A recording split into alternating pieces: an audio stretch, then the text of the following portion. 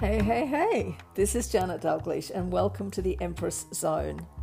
I help smart, rebellious women like you get the most juice and joy out of their lives because you deserve joyful success, not success that's been achieved through struggle, sacrifice, and misery. So if that sounds like something you'd like more of, listen on. Hey, my friends.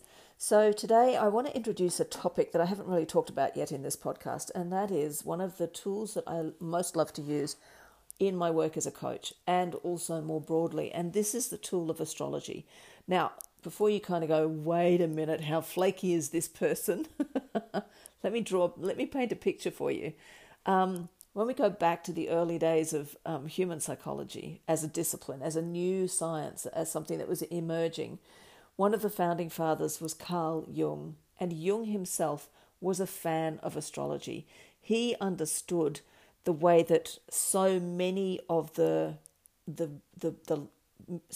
frameworks and the language that we use and the ways that we think about things like mythology, archetypes, the journeys that heroes undertake, and astrology, all of these things are bound together because they were all created by human consciousness, human and human unconsciousness. When we look at creation myths, for example, we see common threads across completely diverse civilizations and cultures that had no early connection with each other, and yet the same themes emerge again and again and again. Things like astrology are similar. These disciplines emerged out of human consciousness, and they are a way to give us a window into that. So the way that I use astrology, let's just be really clear about this, because I will be talking about astrology from time to time, and I want to just set the stage for you. When I talk about astrology, this is not me saying, this week in your stars, you will meet a tall, dark, handsome stranger. No, I don't do that kind of astrology. I don't know many people who do. But certainly there is a place for prognostication in the world of astrology. It's a massive discipline, and there are lots of sub-disciplines. Prognostication and forecasting is not my thing. I don't do that. I do talk about the astrological weather when there are big events coming up, such as, a Mercury retrograde or whatever. And by the way, sidebar, Mercury retrograde, fabulous time, gets a terrible press. I'm going to do a whole episode on that because I get really passionate about it when we get another Mercury retrograde coming up. But for now, I digress. Let's go back to the basics. So here are the basics of how astrology works, in my view. Astrology is a language of symbols.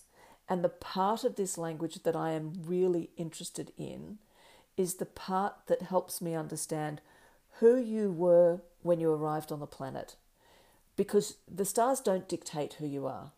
The stars reveal. You arrive on the planet not as a blank slate. You come with gifts and talents and things that you're naturally curious about and interested in. And you come with a purpose, something that you want to master, something you want to sink your teeth into, something that becomes the foundation for the legacy that you want to leave the world, the mark you want to make, the difference you want to make in the world. The term I use for this is life mission, but you can call it whatever you want. You can call it just a sense of purpose and mastery. And very often, for the people that I work with who are craving a sense of being the empress of their own lives in order to do their work in ways that make them happy and create abundance, doing that means doing it in a way that is in tune with who it was that they arrived. I'll start that sentence again. I love it when my thoughts try and crowd into the doorway and I end up trying to say two things at once.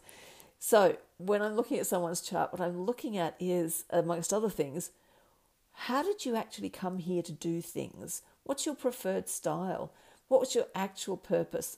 How do we unpack that?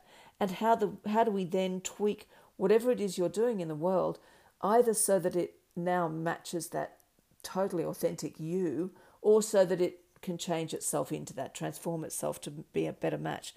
And the thing is, although we all arrive here with all these amazing gifts, I call them superpowers. we then get socialized and we learn all the rules about how things work, the rules that about what it means to be female, what it means to be whatever ethnicity we are, etc., etc., etc. And those rules live in our brains. These systems live in our brains. The system of the patriarchy, the system of white privilege, the system of, sexual orientation, some sexual orientations being quote unquote more acceptable than others. All of those rules live in our heads, either consciously or unconsciously, and they act like clouds in front of the sun or thickets hiding the castle.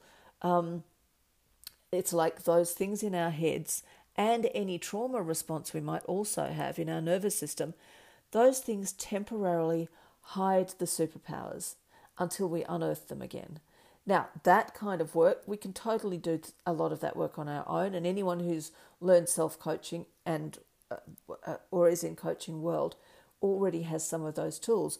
But that's not necessarily easy to do on your own, and B, that work gets so much easier when we start to get a handle on some of the core essential things that make us who we are, because those things predate all of the learned stuff. So this core sense of who I was when I arrived on the planet, that predates everything. And we can access that through the language of astrology. That's not the only way. There are lots of other different ways of doing it as well. It's just that astrology is the one I like best because I think it's the densest, richest, and easiest to comprehend. You know, when I talk to someone about where their Venus sits, for example, when I talk about the nature of Venus and talk about the mythology of Venus and her predecessors, Aphrodite and Ishtar, suddenly it's really easy to understand and feel into that inner sense of our own Venus, our own inner Venus. I sometimes even talk about this as though the planets represent aspects of our psyche, because again, that's an easy way for humans to think about these things. So this is I've just tried to sum up the way that this one particular tool operates. I could look at your chart and for 40 hours and still not get to the bottom of it. And every single chart is completely unique. There are nuances and tiny differences that make every single one unique. And the more I explore this, the more it blows me away. And it's an incredibly useful tool. So one of the things that I want to do over the coming months as I record more episodes for this podcast is to explore various different aspects of the astrological language in ways that I hope will help you to, even though I'm not looking at your chart, even though you may not know the placement of that particular planet, and we're not going to go into that kind of detail, but ways that will help you connect with that part of you which existed before you learned a ton of rules.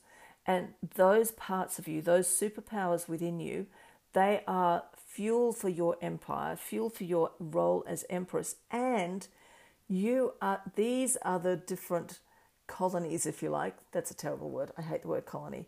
These are the different territories, the different kingdoms, if you like, that form your empire. This is one way of looking at it.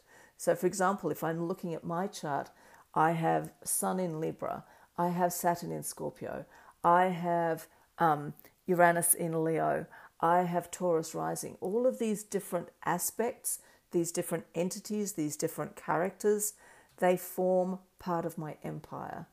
And that is part of what I work with as I'm moving towards being even more authentic, even showing up, doing the things that I came here to do, serving my purpose in the ways that I decided to before I got here. So you can see how this is a very rich vein for us to explore together. It's one part of the work that I do. I also do a ton of stuff with neuroscience, neuroplasticity, etc. But hopefully this has helped to clarify why from time to time you might hear me doing a little rant about Neptune or about Saturn or about Mercury retrograde or Chiron or whoever it might be. But for today, I'd like you to just sit with this idea that you have this empire of superpowers that you arrived with on the planet. And even if you don't always feel like you have connection with them, even if the clouds sometimes hide the sun, they never went away. They all live within you, and they are simply awaiting expression. To me, that just blows me away. Every time I think about that, it kind of makes me go, oh my God, this is so cool. I've got all these things. And some of them I didn't even know about for a really long time. All right, my loves, I shall talk to you again soon. Bye.